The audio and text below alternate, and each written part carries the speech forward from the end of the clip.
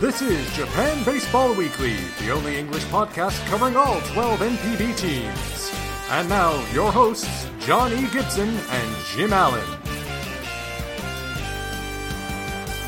Hi, and welcome to the Japan Baseball Weekly podcast. It's for the week of June 21st. I'm John Gibson, and with me late on a Sunday night is my buddy, Jim Allen. What's happening, buddy? How are you? I'm doing well, man. How you doing? Oh, a little sleepy, a little tired, and a lot frustrated, but I'm all right. I'm all right. Well, happy Father's Day to you. Thank you. Same to you, bud. Okay, well, I appreciate that. Yeah, it was a busy day, typical busy day at the office, but with the NBA playoffs and the hockey playoffs and Major League Baseball's time bleeding into Japanese baseball's early 1 o'clock starts, it was just a busy day, hectic as heck, and started off with a good workout at the gym, so I'm ready to take on the podcast here. I'm feeling good. I'm exhausted. Well, have at it, man. I am exhausted, but hey, mask up and hunker down, people. We got to do that because we got the Olympics coming. And again, another note about the Pacific League YouTube channel: the more you watch, the more you get. So please watch, but we need you to subscribe first. So stop what you're doing, if you can, please, and subscribe and watch the videos and leave some comments because they are watching the comments. And the more you ask for more, the more you will get, I hope.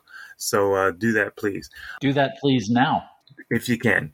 On this week's show, we've got a chat with Zach Neal of Seibu. We're going to discuss Justin Smoak unplugging his season, the Central League posting just its second winning record in Interleague play since that began. And we're going to look at a whole bunch more and answer some high heat. So let's start swinging. Clearing the bases!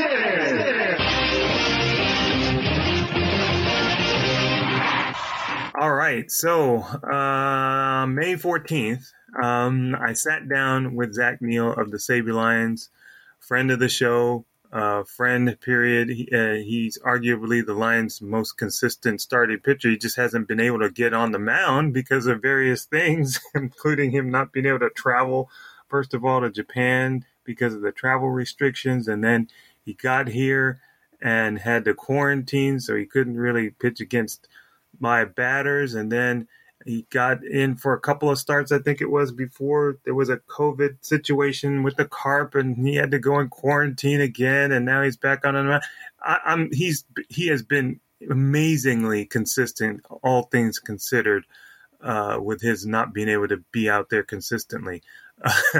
So consistently, inconsistently consistent. That's trouble. And but I watch him throw, and it seems like he's got good shape to his pitches. He's hitting most of the spots he wants to, even when he maybe doesn't execute a pitch exactly the way he wants to. He's still able to get some outs. He wasn't able to get the win today. He threw today very nicely against the Marines, but the score ended up 3-3 tie after 9 innings, so he didn't get a decision, which he went out losing. So I guess that was good for him in this case, but. And I do want to say something. So I did work on this story. Zach was one of the catalysts for me getting to do this story that came out on Tuesday. And Jim said he didn't get a chance to read it, but 1,500 words just about how these players are struggling and what they're going through in the struggle of not being able to play, not being able to be with their families while they're playing here. And it's just another hurdle. My story was basically bringing light to the fact that there's a struggle. I wasn't trying to say that the players are doing anything except what they're doing, which is they go to work and they go home, and there's a lot of isolation. And so that's all I wanted to bring to light, that it's not only is it's playing baseball, which is very hard to do anyway, but there's another hurdle out there. So Zach, like I said, was one of the catalysts in me doing this story. So if you guys get a chance to read it, I know it was on the internet, it was off, it was on. If you're a premium Japan news reader, you can get in there and read it. But who knows what's going on? I do not know, but hopefully it'll be out there for a while. And I'm not sure if you saw, but today Jason Koskry, our buddy, tweeted a video that was sent out that the Lions did for their foreign players. And it just had some really nice, touching moments from family members who said hello, some of the teammates who said, "We know you're going through a tough time. We're here for you." And it was a tear-jerking video for sure, and really nice tribute to their import players and showing the love there. So that was really nice. So anyway, I did talk to Zach. He was the first interview for me doing the story, and that, like I said, it was back on the 14th of May, and Zach alerted me in April that he has his baby girl Braylon and his wife Kiana, and they just he talks to him on the phone, and that's just about it. And I started to hear more and more about this plight, about the players, and like I said, I went in and I did some interviews. I did Reed Garrett. I talked to Leonis Martin. Talked to some other guys. Tried to get some other guys involved, and you'll hear some raw emotion from Zach when he talks about not being able to be with his family right now, but that he knows he's being the provider and that, this is just part of it. But, the players are trying to get some special permission to get some of the family members over. We'll see how that goes. I'm just not sure that can happen, but we'll talk about it after the interview. It's a very emotional interview. It's kind of powerful. It's one of the most powerful interviews I have done, certainly that I've done on tape, certainly for this show. So be prepared to be moved, but we will talk to you on the other side. So let's hear from Zach Neal. Now, this is year 2 in the pandemic baseball world for you in Japan. How is this year going in terms of that?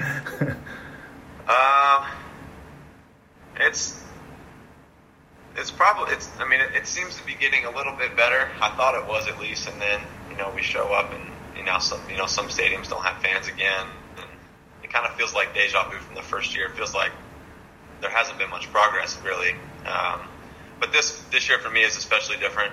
Not having my family here, having the new baby at home, so it's definitely different in that regard. Last year I at least had my wife, so we could kind of endure it together. So it's been difficult. I talked to my agent about this the other day. Coming off of 2019, it was the best experience of my life.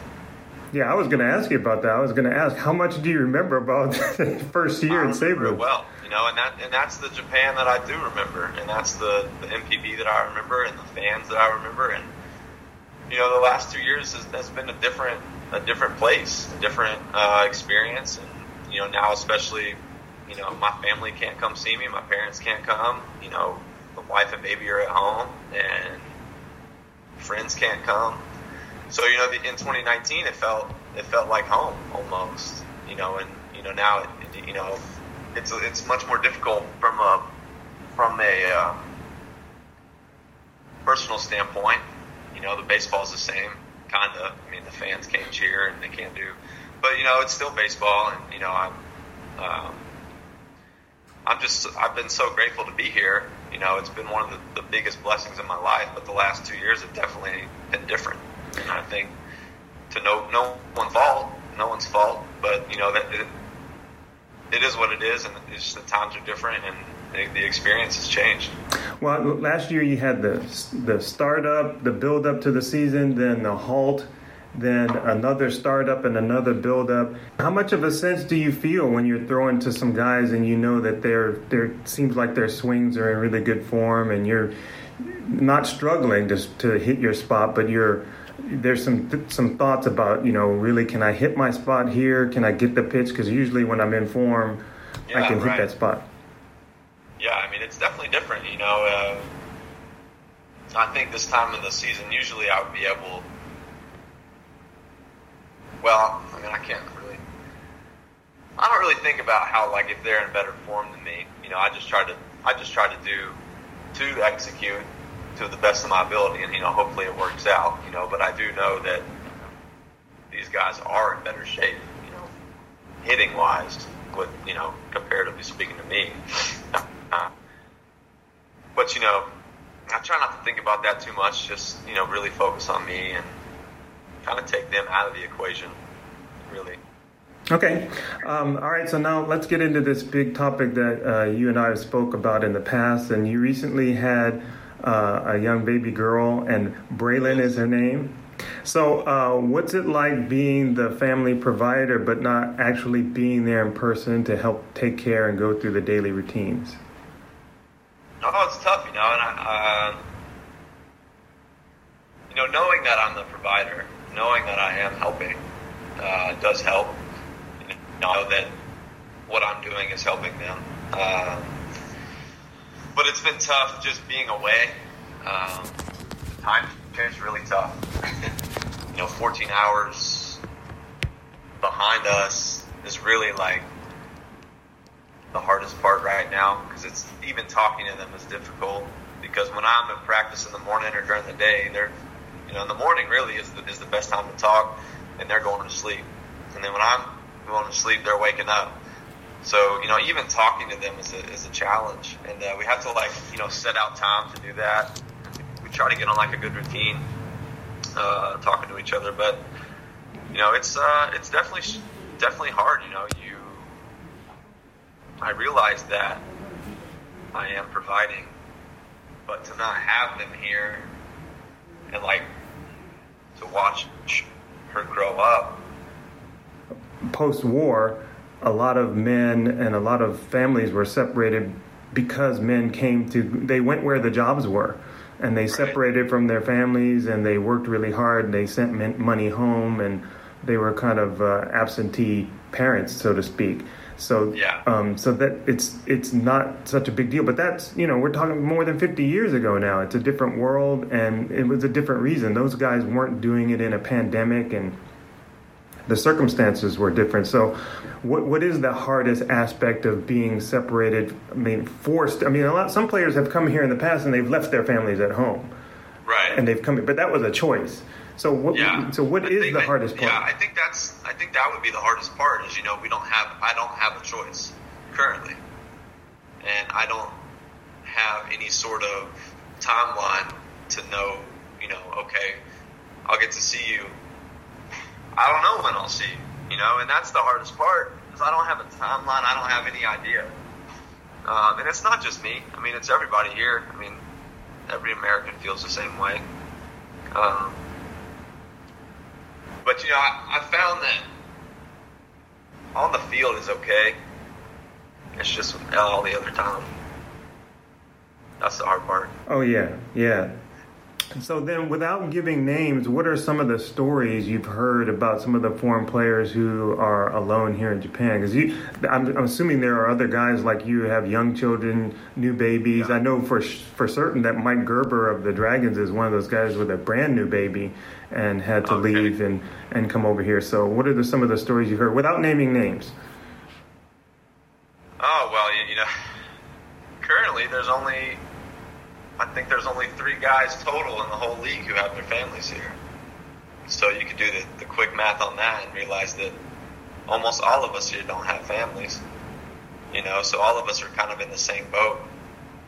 But, some guys haven't seen their kids for, the better part of their life.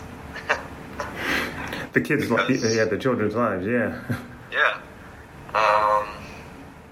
So I think a lot of us are in the same situation that we are, just trying to get by. It's best for me, it's hard to even think about.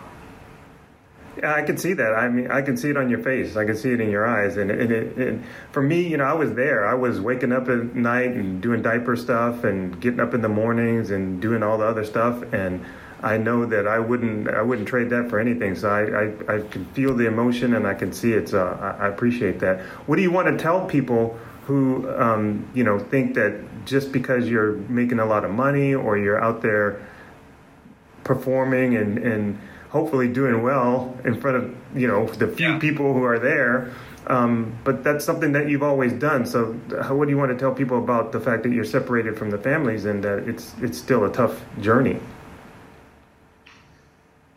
Yeah, like I said, playing here is the best thing for me. Take your time. Yeah, you got it, man. You got it. Take your time. I'm with you.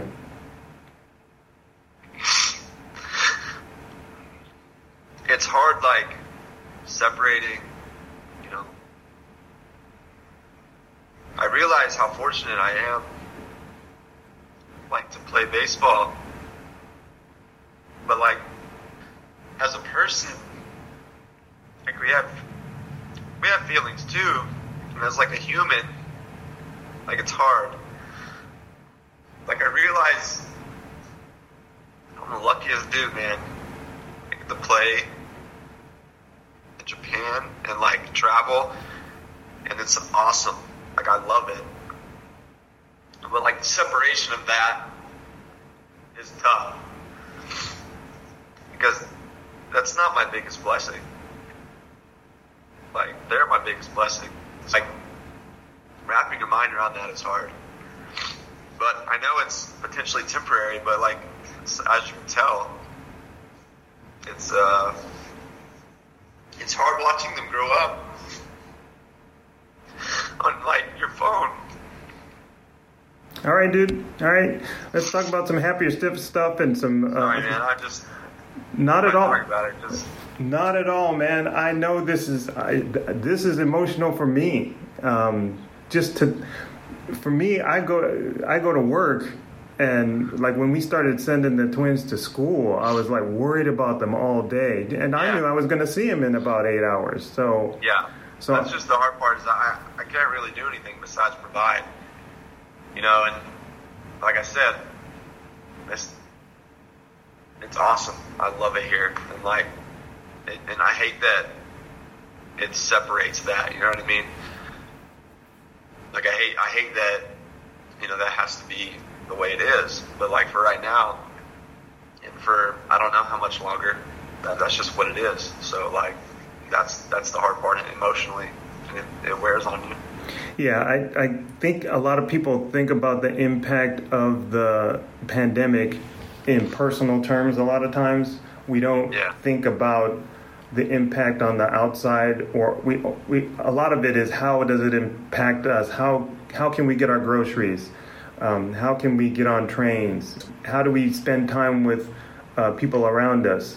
How do we spend time with our coworkers? It doesn't matter what line of work you're in, even baseball players. I mean, you guys are used to gathering, having camaraderie, discussing things off the field, out of the high pressure situations. It's just the whole dynamics of everything have changed. So I feel you, man.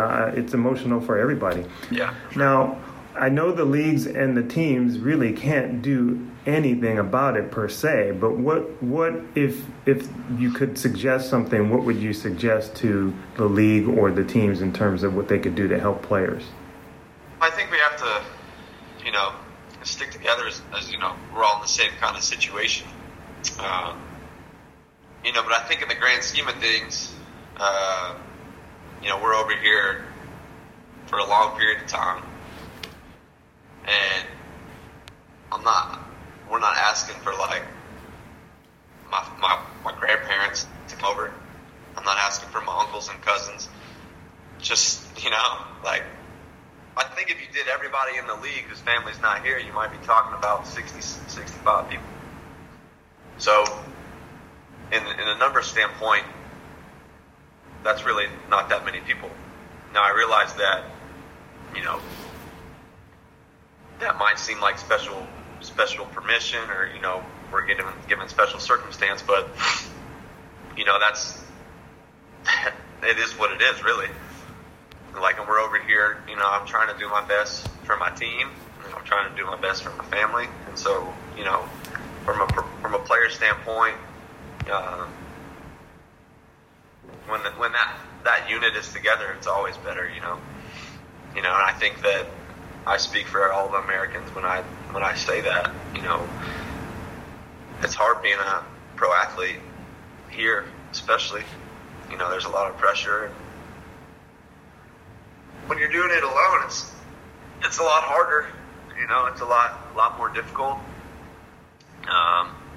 But you know, in the current situation, it kind of is what it is, and you know, we've accepted that. I know that. You know, I'm a man about that. So. Now, the Lions, I'm assuming, because everybody knows the situations and everything, that they've set up some kind of support system for you guys as well. What are they doing to help support you when you guys are not playing and when you guys are not at the field?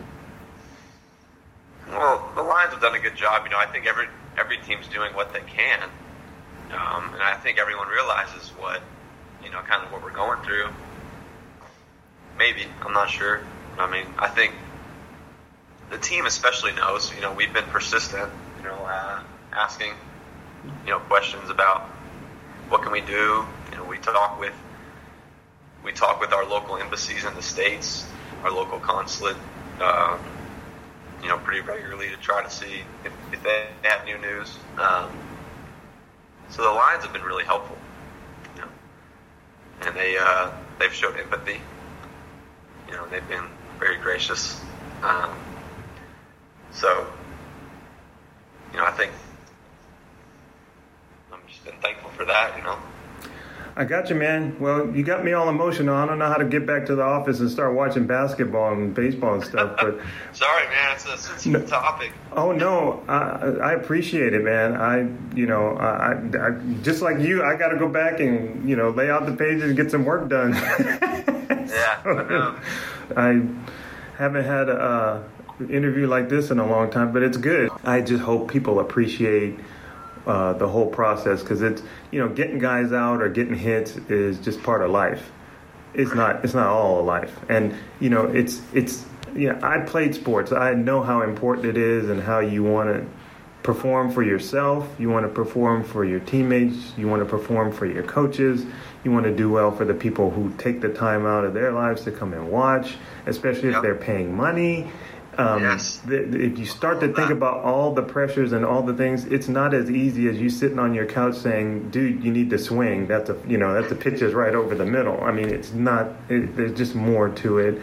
Yeah, I mean, it's always, I always say it's always easy to, to think one way, and then you can to really try to gain a perspective. You got to put that person's shoes on your feet. All right, so this was truly emotional for me, and as I said in the interview, we did this interview in the middle of the day when I was at the office, so I had to go back and lay out pages and write headlines and go back to work, and that was really, really difficult. But I wrote this story. It was the longest story that I've written for the paper since something you might remember, which was a 2-part piece about the Japan Basketball League and a possible merger with the new league that had formed back then, called the BJ League, and that was a 2-parter, so that was the longest one, but this one was the second longest one I'd done. And I like I said, just wanted to point out that the players are going through extra stress, but I don't think, you listen to this interview, and I don't think it's easy to listen to for people who just thought flippantly about the fact that these guys are getting paid a lot of money. Blah, blah, blah. But anyway, what impacted you from this interview, Jim? Well, obviously, it struck a nerve. And I can tell now I don't have kids.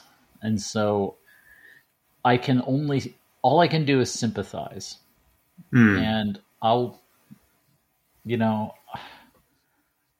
I remember when, this year we had Brandon Dixon of the Oryx Buffaloes declined to come to Japan because he didn't want to be without his family for a second straight year. Correct. And I thought it was kind of lousy for the Buffaloes to sort of make that public, like it's his business, and but I have mixed feelings about the whole thing. I felt bad about it for his sake, because it's sort of like making him out to be the bad guy.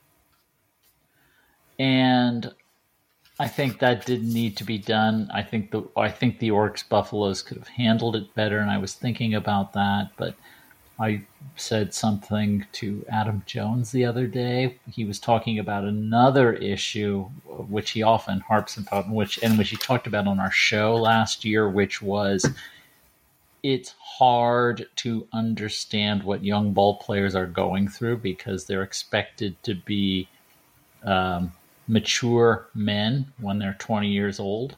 Mm-hmm. They're put in positions where they have to make decisions that 30 and 40-year-olds are often struggling with for the first time. Right.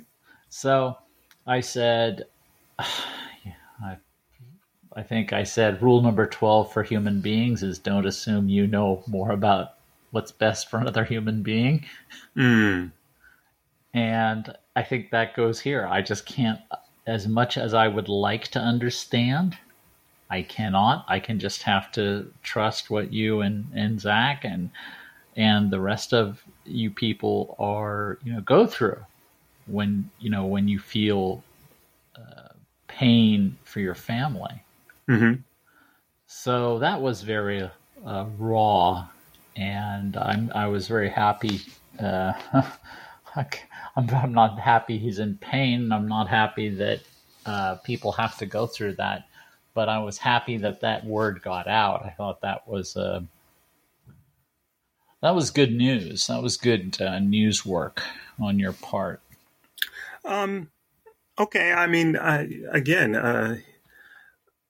I don't want to say Zach asked me to write the story, but he definitely alerted me to it. But I had already been sensitive to it from the time that Leonis Martin sent out that tweet, and I understood it. I understood exactly how he felt when Martin sent out that tweet. Yep. So, I don't know. You say good for me. I just did some interviews. I don't know.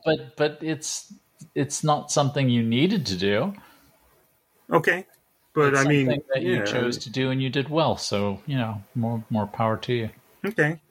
Well, I appreciate that. I mean, I was thinking about what to say after. We always talk about the interview after, we try to break it down or find, what I like to do is find little backdoor sliders or little nuggets in there. And I don't think I need to say anything about this interview. I think Zach said it all, and it was difficult, like I said, for me to get back to work. But let's be clear, it's really not the fault of the teams. It's not the fault of the league. The government really can't do anything because I don't think the players are. I mean, it might sound like some of them are whining that they are looking for some special treatment or asking for special treatment or permission in some sense of it. I mean, because it kind of is like a sense of privilege in that they want something that other people can't get. And I think, so I mentioned this on Twitter the other day as well when someone commented. I said, look, it's really the same for all workers who are here without their families. It's not just the baseball players. And I don't think the government can say, well, okay, we'll make an exception for the baseball players. And then all the other workers are going to say the same thing that we're in the same boat. So, it's anybody could really make a salient point about and have a valid case about their families being here. So I just don't think again, I think there is blame to be had, but I'm not certain where it should go. But there's a couple of ways we can look at it. And I was thinking about Oryx, and I may have mentioned this last week with Brandon Dixon, or I may have mentioned it during the week about Brandon Dixon, that at least Nick Martinez was under the impression his family was coming. Mm-hmm. And I want to know, who gave him that idea? Right.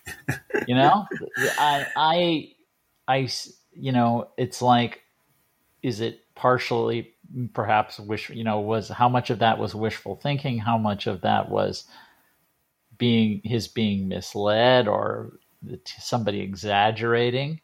Because there are a lot of, first of all, every team, NPB doesn't organize how imported players are brought into Japan. There's no set procedure.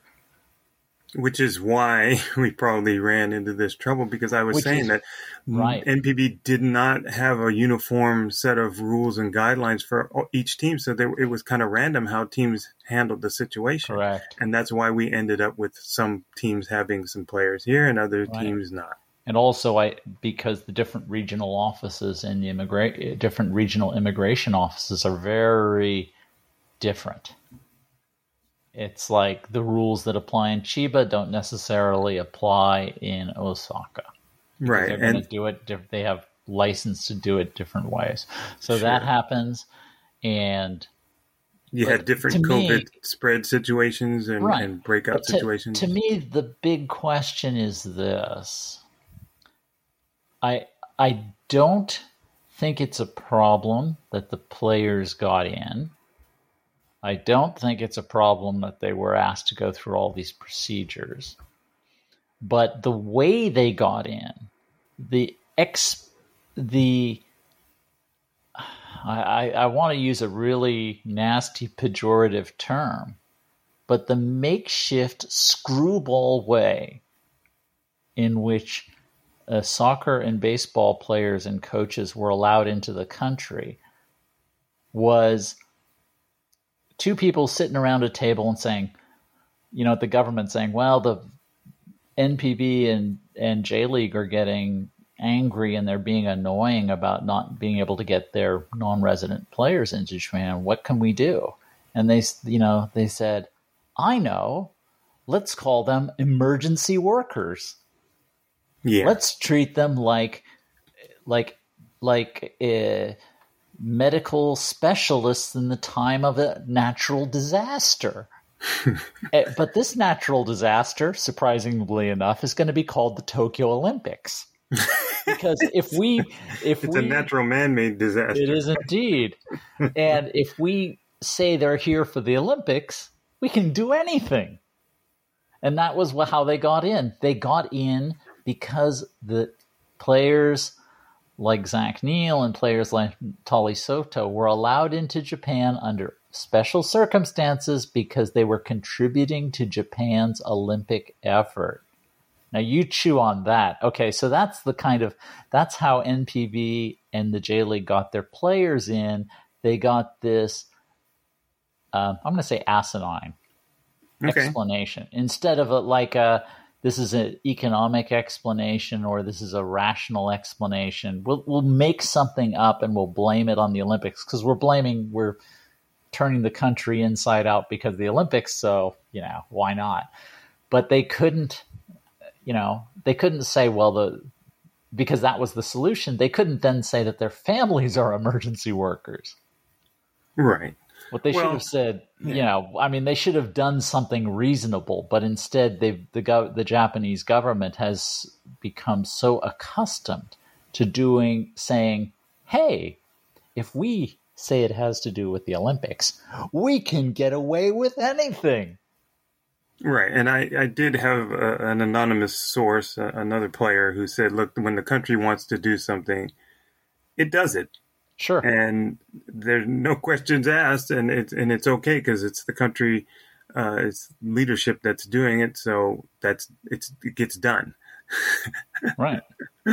So, but yeah, maybe the method wasn't that great. But again, the science and everything that is involved with everything. The mechanism that got them in probably wasn't the best, but they were going to get in. They were going to get in. So Japan wanted the sports. I shouldn't say entertainment, but needed something. Yeah, I'm sure I can. I'm sure I can. But this had absolutely zero to do with the Olympics because the argument was, imported players and coaches will raise the level of NPB and the J-League and make Japan's Olympic team in men's soccer and baseball more competitive. Right. Yeah. Exactly. Right. Exactly. No, that's called in a roundabout way. Yeah. Yeah. Okay. Yeah. That's called, if they could have passed a law that says we're going to give everybody in the diet, 50 million yen cash because it'll look good and it's for the Olympics. Line up and cash your checks, baby. Yeah. That's such a 70s statement. Come on now. It's direct deposit. Sorry. That's all right. I cashed my check. Just write your bank account number information. Just put it in this tablet here and we'll drop it in by tomorrow. Anyway, we could talk about this forever. I will. Yeah, well, you can do that tomorrow.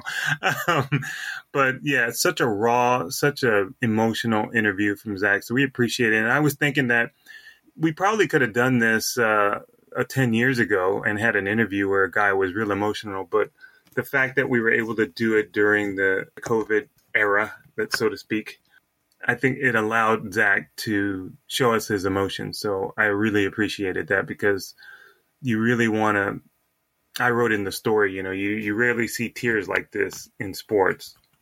It's because we don't get to Unless see them. it's Japanese high school baseball. No, because we don't get to see that's different. Those are competitive tiers.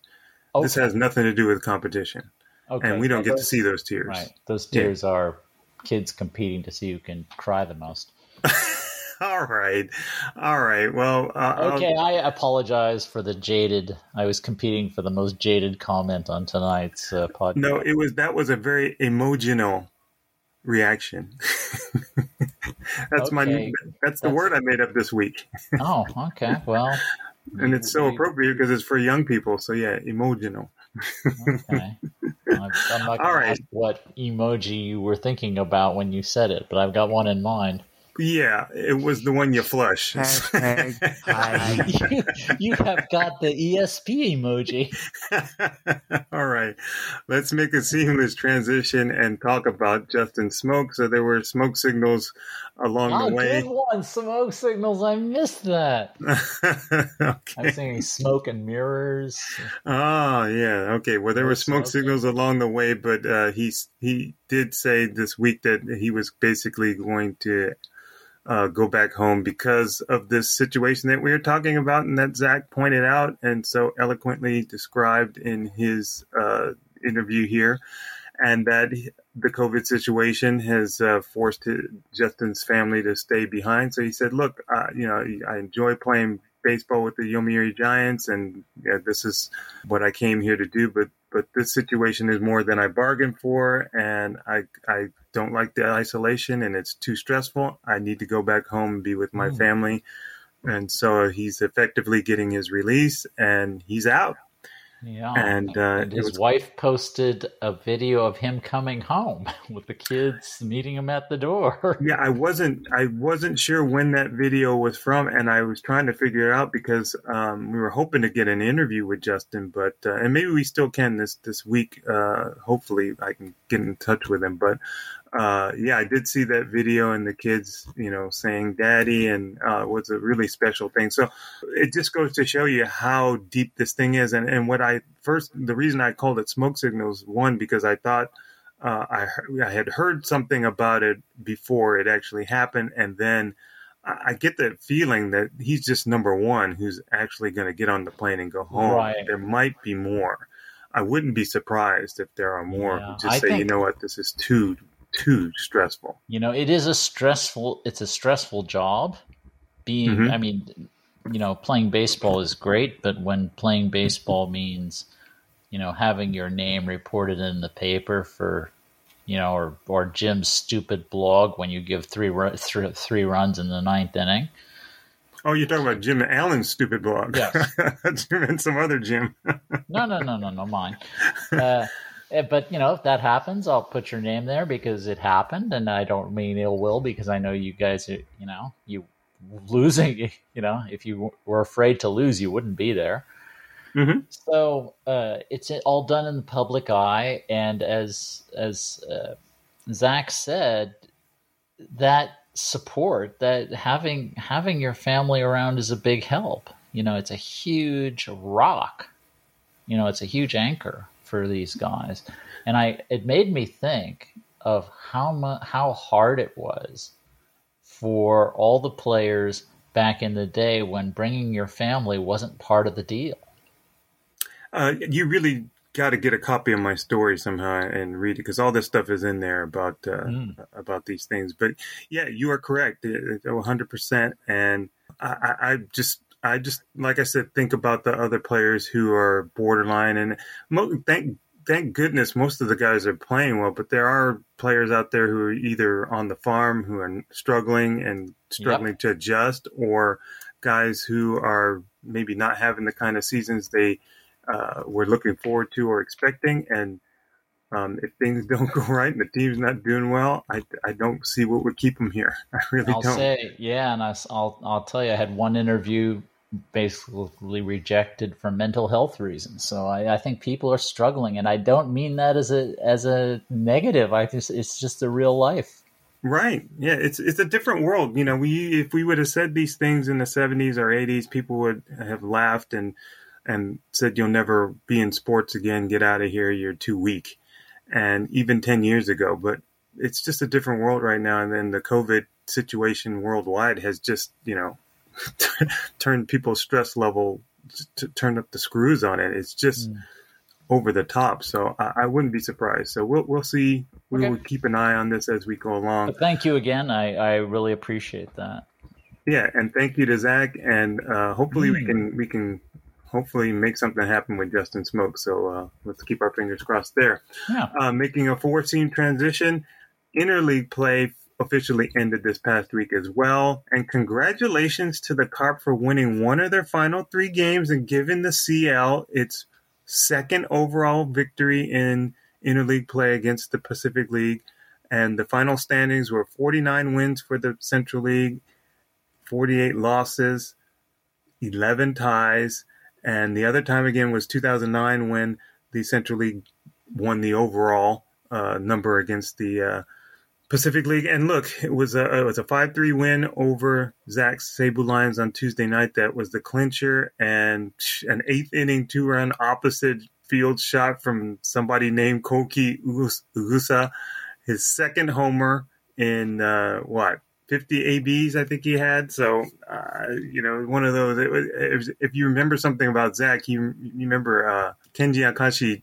He took him deep one day, and he looked up the numbers on Akashi. He said, this guy had 2 home runs or 3 home runs and X hundreds of at-bats. How could he get me? And I think it was one of those situations here with Ugusa hitting a home run, and it just looked like he ran into a pitch. And like I said, he hit it opposite field, and it was a weird swing, and it went right down the line. But anyway, it was good for the Central League, good for the Carp, and they celebrated on the field after that game because they knew, even though their record was awful in interleague play, they had clinched it for the Central League, and they were happy about it. And I was happy too. And as predicted, the Central League did finish second in runs scored for the 15th time in 16 interleague seasons.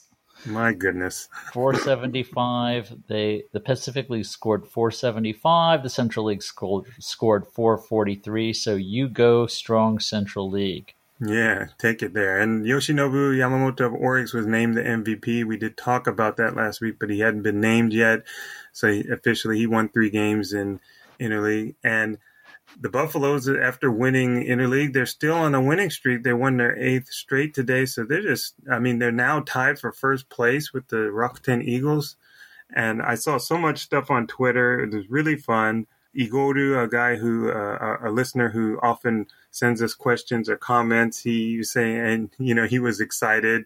And I think Jason tweeted out something or retweeted someone's tweet about the Oryx Buffalo, look who's in first place. And then the guy's face is all shocked. So he sent out a GIF there. It's really funny. People are having fun. And, I really like the fact that the Buffaloes are winning because we've talked about their talent and their potential, and we're seeing it, and they just have to keep it up. I mean, they're making fewer mistakes. They're winning more of these close games. They're looking much better.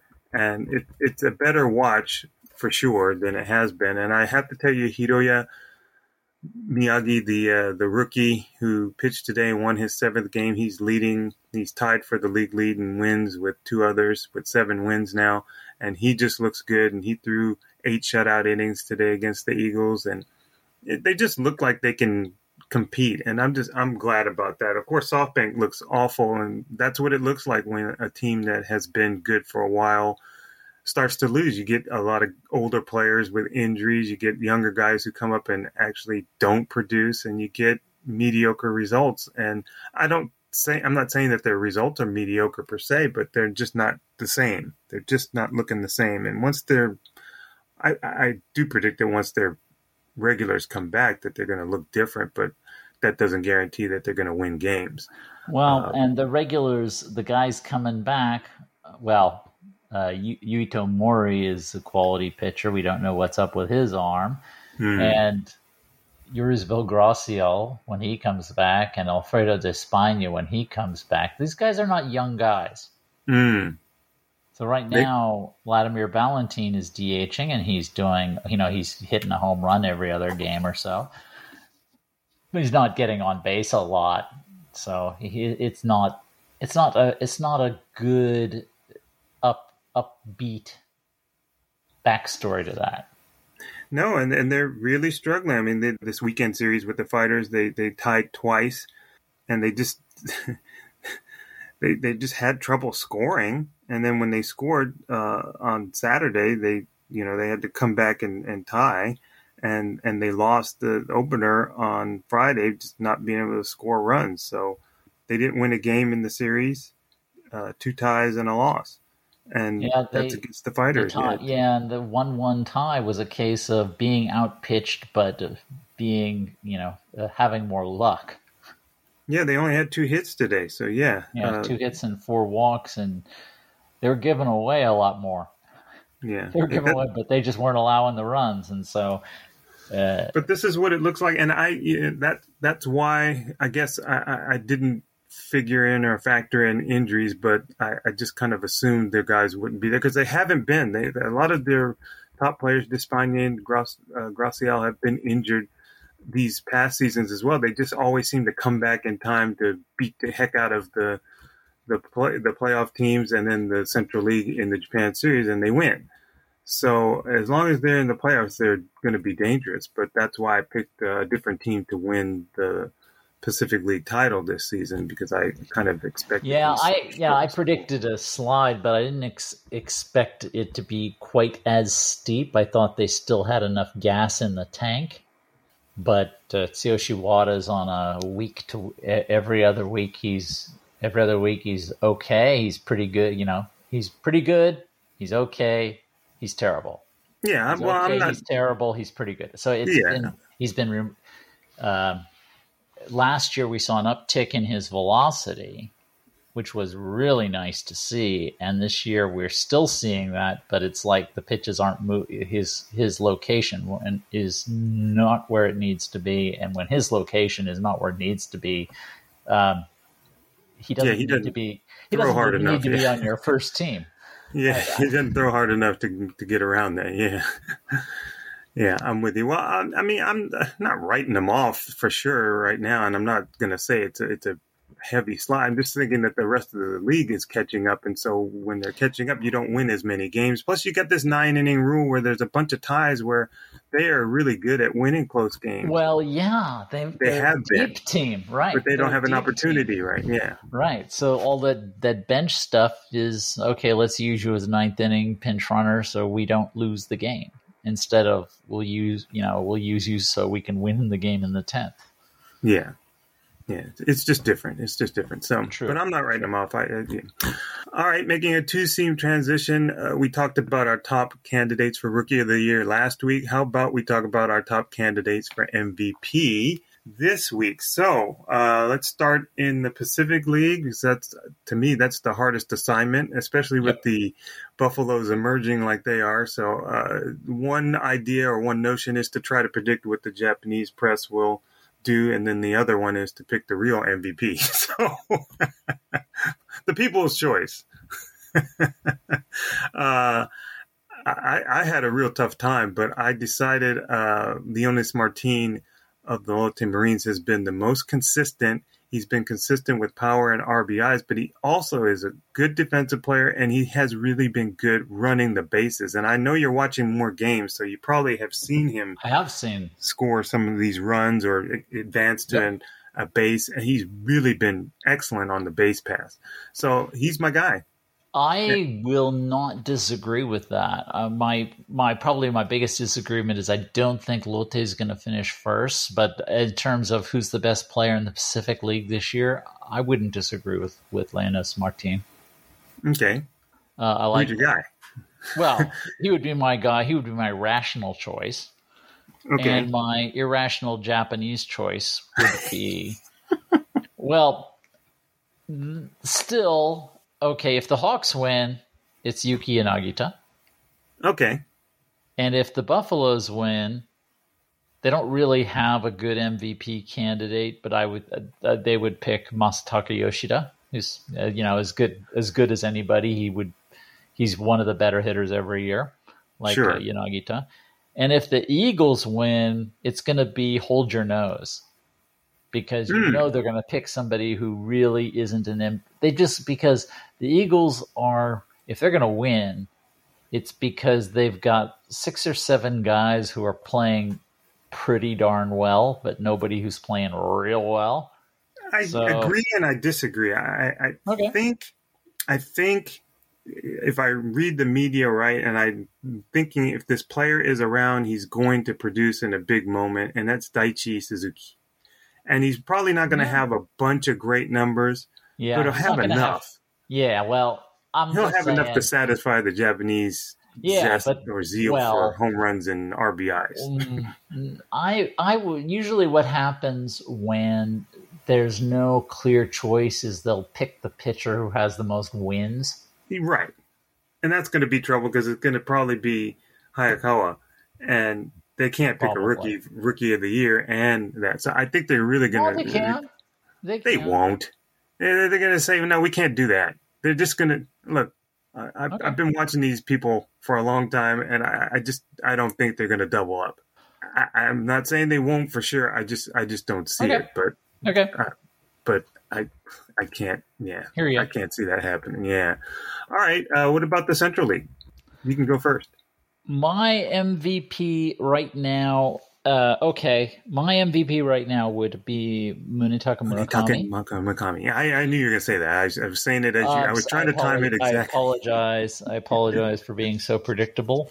It's okay. I think the guy who's going to win, actually, the guy who should win if they have to pick a Tiger. It's not a rule that they have to pick somebody like it is in Interleague. Well, it's a rule in their minds. Yeah, I mean, there were better players than Yoshinobu Yamamoto in Interleague, but none of them played for the Buffaloes, so they had to choose him. Right, yes. The actual rule is he has to be on the winning team.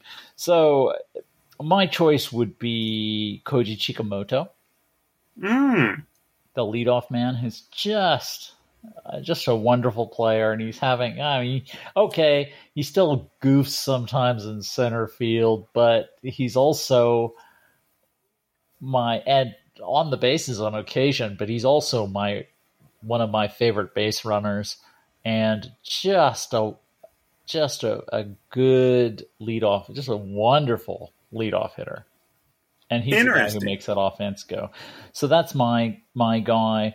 I would think that they would pick Teruaki Sato because he hit 3 home runs as a rookie, and nobody's done that since Shigeo Nagashima in the Central League. So 3 home runs in a game, yeah. In a game, correct.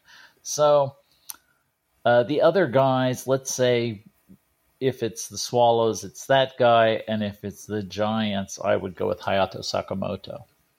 Oh, even though you missed all that time. Well, yeah, I mean, this is the early voting, yeah, still right? half a season to go. Yeah, sure. Sure, yeah, okay. Actually, my top player was Munetaka Murakami. I don't think it's even close because he's just so productive and he's hitting home runs off of everybody, every zone. It's hard to to get the ball up there without rolling it and not have him hit a home run sometimes. Yeah. But my second guy is Tetsuto Yamada, and I just love what he's doing all around. He hasn't stolen the bases that he has in the past, but making up for that, he has played some really stellar defense, in my opinion. He made a play on Saturday. I think you didn't see games today, but you did see Saturday where he went deep to his right. I was actually listening. That game was going on, and I was listening to it, and I didn't see it in time. Oh, okay. Well, it was a fabulous play, and so he's my number 2 guy, and I wouldn't be surprised that by the end of the season if he has more home runs and RBIs than Murakami. So he's my number 2. And again, the Swallows, I was one of the only people definitely in our Central League prediction show to have them finishing, not in last place. I had them 5th. I had them 4th. Okay, all right. Well, I had them 4th, but I did think they were going to really compete for the 3rd place spot as well, and they just weren't going to be able to pitch well enough to finish in 3rd. But never did in my wildest dreams would I have imagined them competing for 2nd place. So to see them doing well right now, and they're playing. They finished off that series against the Dragons, and they pitched really well to down. Now, again, I was venting to Jim via text message about what's going on in Dragons world, and with some of the managing. And you probably didn't see the game today, No. Jim? Okay, so they had their number 6 starter, Kiyoshi Katsuno, out there, who was throwing a no-hitter for 6 innings and looking really good. And he gives up a hit in the 7th inning with 2 outs, and then they pinch hit Shingo Kawabata. So that's a bad matchup, in my opinion. A real good veteran hitter against a guy who's probably starting to tire because he has been throwing these high-stress pitches for the past 3 innings, thinking about a no-hitter. And just safe to say, I don't think I would have left him out there, but they left him out there and he gives up a home run, and that ends up being a difference. And look, they didn't score runs, and they had their opportunity to do that, and so that's where you can pin most of the blame. But you've got a tight game. Maybe there's another decision to be made there. Look, I'm not saying it was the wrong decision. I just, if I were running the team, I probably would have done something different. But I'm looking at the Swallows right now, and they are winning these close games, and the bullpen is better than I think anybody expected. And it's really good to see. I mean, they had a good, the thing with the Swallows is they had a good bullpen last year. The middle relief was pretty good. Yeah, it was. These young guys. Mm-hmm.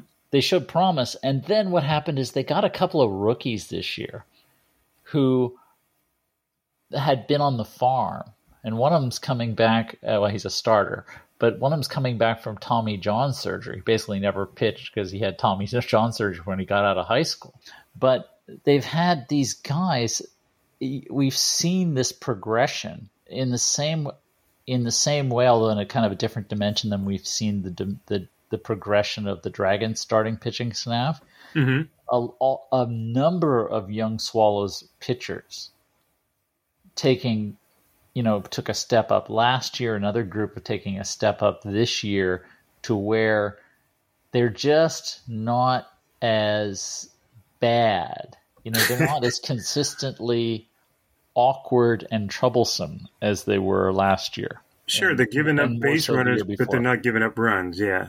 And having more lockdown innings. Okay. Well, we gave up 3 runs, but again, you're seeing with Shingo Takatsu a little more, a lot of flexibility along the lines of, okay, he's still got that, a little bit of that.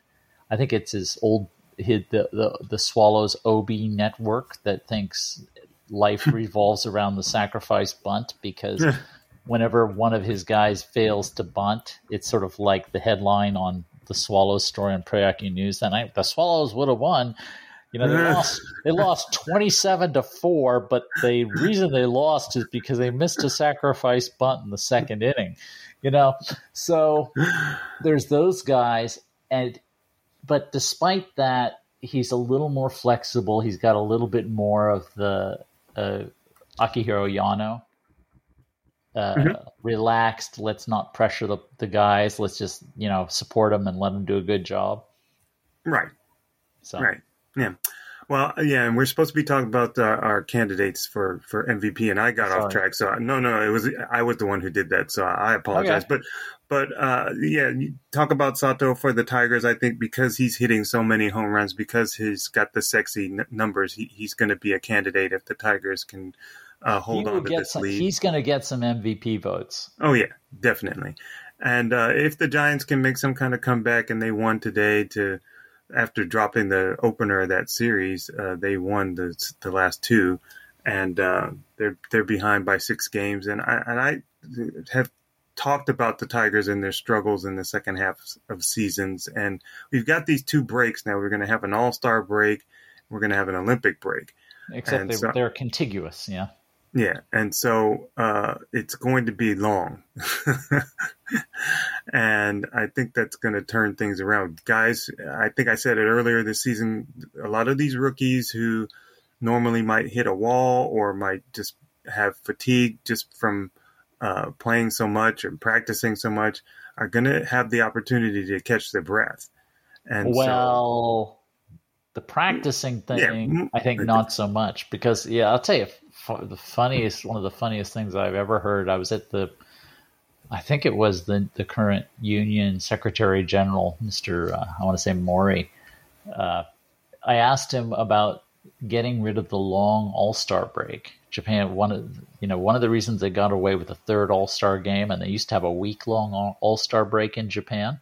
Mm-hmm. The reason they got rid of that was because the All-Star players basically said it was too much, and it wasn't too much for them.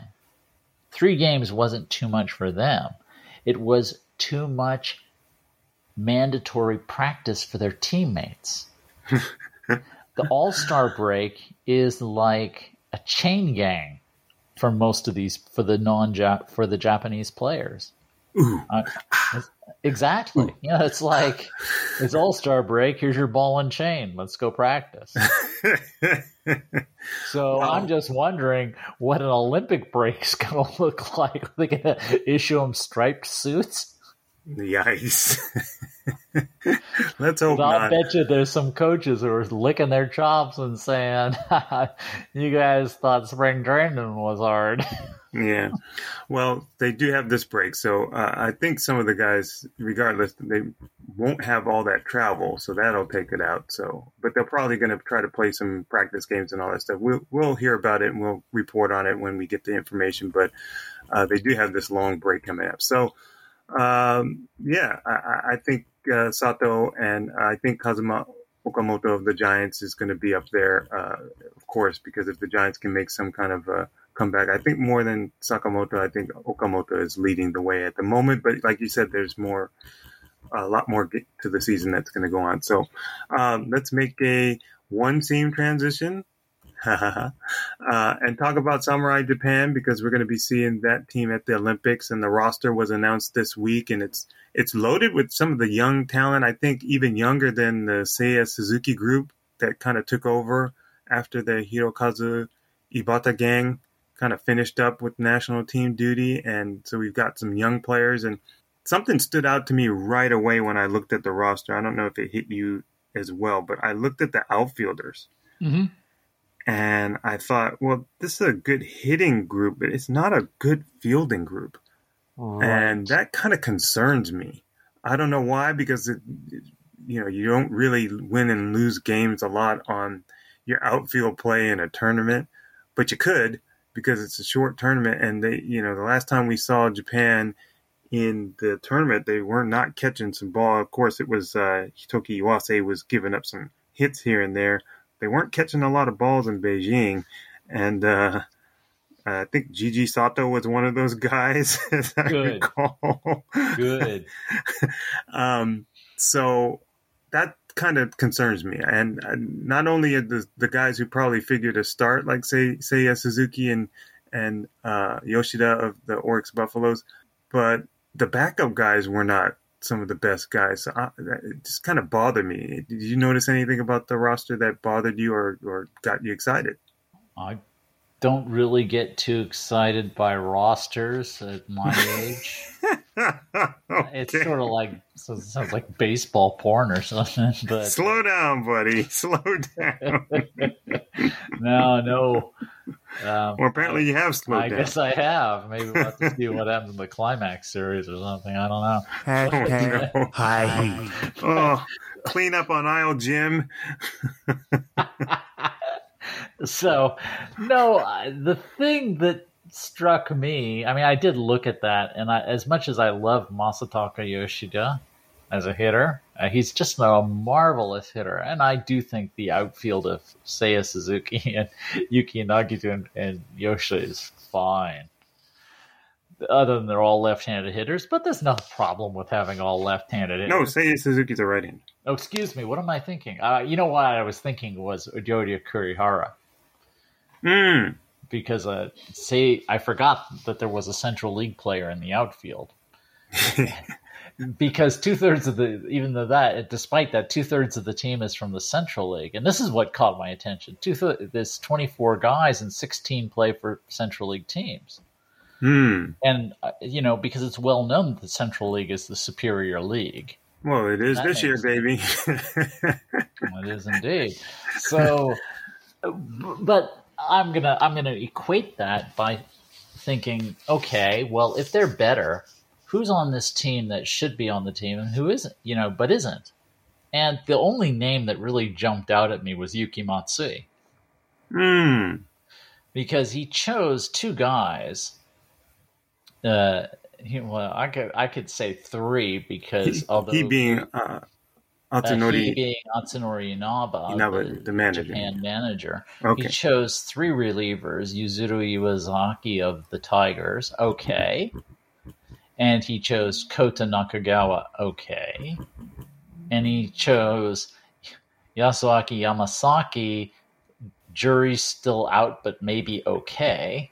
I would say not okay, but he's better than last year, right? Yeah. Results-wise. Yeah, he's moving forward. And then left Yuki Matsui off the roster, who's, in my mind, better than any of those guys. Yeah. So I did go through an exercise. Which of the Central League guys would you drop in favor of somebody from the Pacific League? And it really was nobody. I couldn't think of anybody obvious who wasn't a rookie. Right. So anyway, so that was my first thought. But I think it's a pretty good team. But all I could think of in terms of that situation must be because sponsors like Central League players. And I would bet you dollars to donuts that somebody said we have to appease the sponsors. I hope not. I really hope that. But I'll bet there was, because I look at these. I mean, if you don't pick Hiroya Miyagi because he's a rookie, but you do pick Yoji Kuribayashi because he's a rookie, and you pick Tomoyuki Sugano because he's Tomoyuki Sugano and not because he's actually done anything this year. It's like the Central League guys are all getting the benefit of the doubt. So. Yeah. Well, Kai Mataida's on there, and Kai Mataida's on there. I like him, and Kuribayashi as well. It's going to be interesting to see who gets closing duty in that situation. And we do want to note that Tsubasa Aizawa of the Carp had an injury recently, an ankle injury or a foot injury that's taking him away. So Ryutaro Umeno of the Tigers is going to take whom I would have had. In fact, the day the team was announced, I said Umeno should be on the team instead of Aizawa. And I was with you. I would have been with you. He's a better player. Yeah, I agree. So that kind of worked out for them. All right, so like I said, we didn't have Masahiro Tanaka pitching, and we didn't see Rockin' Roki Sasaki pitching either, so we don't have anything to talk about in terms of that. So let's go to fielding questions. All right, this comes from Kevin in South Korea via email, and he says, thanks to the link for Pacific League TV, it's great to finally see a bit of what you guys are talking about every week. The only downside for me is the disturbing trend in Asian baseball for increasingly ugly uniforms. Oryx, what are they thinking? It's the same in the KBO. I'm watching the Lotte Giants play Doosan, and Lotte is wearing a cap and jersey based on a sea captain's uniform. Right. I think the Love Boat. The NC Dinos have a sea foam green / mint uniform that makes me turn off the TV every time. It's so repulsive. I'm not a Yomiuri Giants fan, but God bless them for staying the course with a solid design. I look forward to the next podcast. So I say a lot. I've been complaining about the fashion choices for NPB teams since we started this podcast. A lot of times I think I've mentioned, or I think I've gotten too tired of mentioning the fact that some teams don't talk to the home team and figure out what they're going to wear before they pack their bags and get on the road or go on the road. And then the home team sees or hears about or finds out about what the visiting team is wearing, and they're saying, well, that's too bad. We've already planned our uniforms for the series. And they end up having similar tops, like sometimes the DNA Bay Stars and the Chunichi Dragons wear their dark blue tops, and it's hard to know who's batting and who's in the field when you turn the TV on. You can't figure out which team is which, and I hate that. And I don't particularly like the white pinstripes on the dark or black. They're not actually black, right? They're navy for the Buffalo. I believe navy, yeah. Yeah, but for the Orcs Buffaloes. I'm not a fan of those. I'm not a fan of what appears to be whatever approach we get when we sometimes see these uniforms that, let's just say, somebody, look, I think I said this before too. I never blame the person and the artists or the people in creative who you're asking to do something and do something different, because those people get paid to think outside the box. The people I get mad at are the ones who look at these ugly, disgusting uniforms and stamp, oh, that's okay, let's stamp yes on that. And included in that, I'm sorry, Kevin, is these ugly or ridiculous pumpkin or David Pumpkins, if you're a Saturday Night Live fan, the David Pumpkins uniforms that the Giants sometimes wear. I don't like them, and they have these Halloween-looking, scary uniforms that they had a couple. I mean, it's not safe to let children in the dome to watch these things. It's scary. They're going to have nightmares. And the Carp have been really good. The Dragons have been really good, and the Swallows have been really good in general. But they each have some uniforms that can be, vomit-inducing. And for the Carp, I think you mentioned it before we went on mic. The denim uniforms that they wore, I think, one time, and I don't remember what year that was. It was about 2014, I think. Somewhere in there, maybe a little bit farther back. But anyway, I have a lot of problems, and I think the uniforms right now that I hate the most are those Nippon Ham Fighter gold uniforms. Ugh. I don't know. I think I can't remember them. And I was they wore them today. Well, you didn't see today. The games today. So. Yeah, I know. Yeah, so I was thinking about an MLB analogy for explaining some of these horrid looking uniforms, and I had to think that maybe like there is a competition, I remember the owners were a little annoyed to find out that the owners at the owners meeting, they have an award for the owner who slashes his budget the most. Uh-huh. They give him actually give him a trophy, because that's the purpose of baseball, is paying less. So I have to wonder, from seeing some of these uniforms, that these teams are not like missing the boat, the love boat, like the Lotte Giants. They are competing to be bad. That there's actually a prize given out for the team that sells the worst uniforms to their fans. Ugh. SoftBank takes the cake. They've got multicolored uniforms. The baby blue ones are called Victory Blue. They've got green uniforms. I think. Are you just talking about the jerseys, though? Yeah. Whenever they wear those, they wear the white Sure. pants to go with them. But sure. I think my favorite team with alternate colors is the Eagles, because I think most of their uniform, their alternate jersey choices really rock. You're talking about the black ones? The black ones or the navy ones. I guess they're navy. They're not black. With the red lettering. The Tohoku green I liked. No, I wasn't. I don't even remember those, to be honest. But the green ones that I don't like are the Swallows. Yeah, the lime green. Yeah. Lime green, I like actually, I don't mind the lime green as much, except when they wear the horizontal Munchkin socks. And everybody wears them up, and poor Yasuhiro Ogawa, when he wears that, I expect to hear someone say, "We welcome you to Munchkin." Well, the one thing that bothers me is that when people back home or in the West or in different countries see the highlights from some of the games, if somebody were to do something incredible, it just brings the whole league down in terms of how it's viewed when you have, clown uniforms on. Clown, I like the clown, because the orange, the Great Pumpkin Yomiuri Giant uniforms really do look like clown uniforms. Yeah. In fact, I'm surprised they didn't come out with big rubber shoes.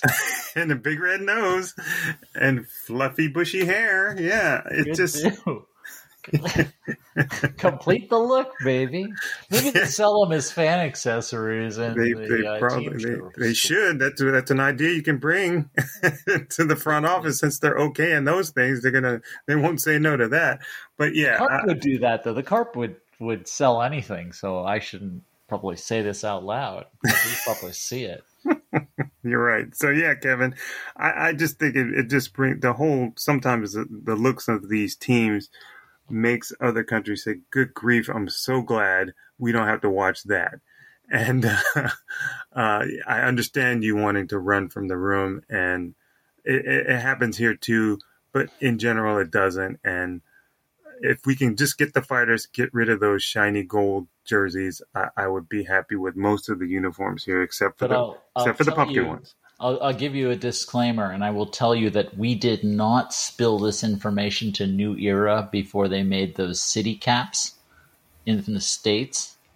Those god-awful, ugly MLB caps that I think they stopped selling after about 12 hours. The site that was selling them crashed because the caps were so awful. I didn't see what you're talking about.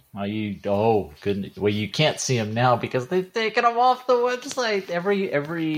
Every team had this thing that looked like the Bay Stars have a cap like that. Actually, it's got all the players' numbers or something on it.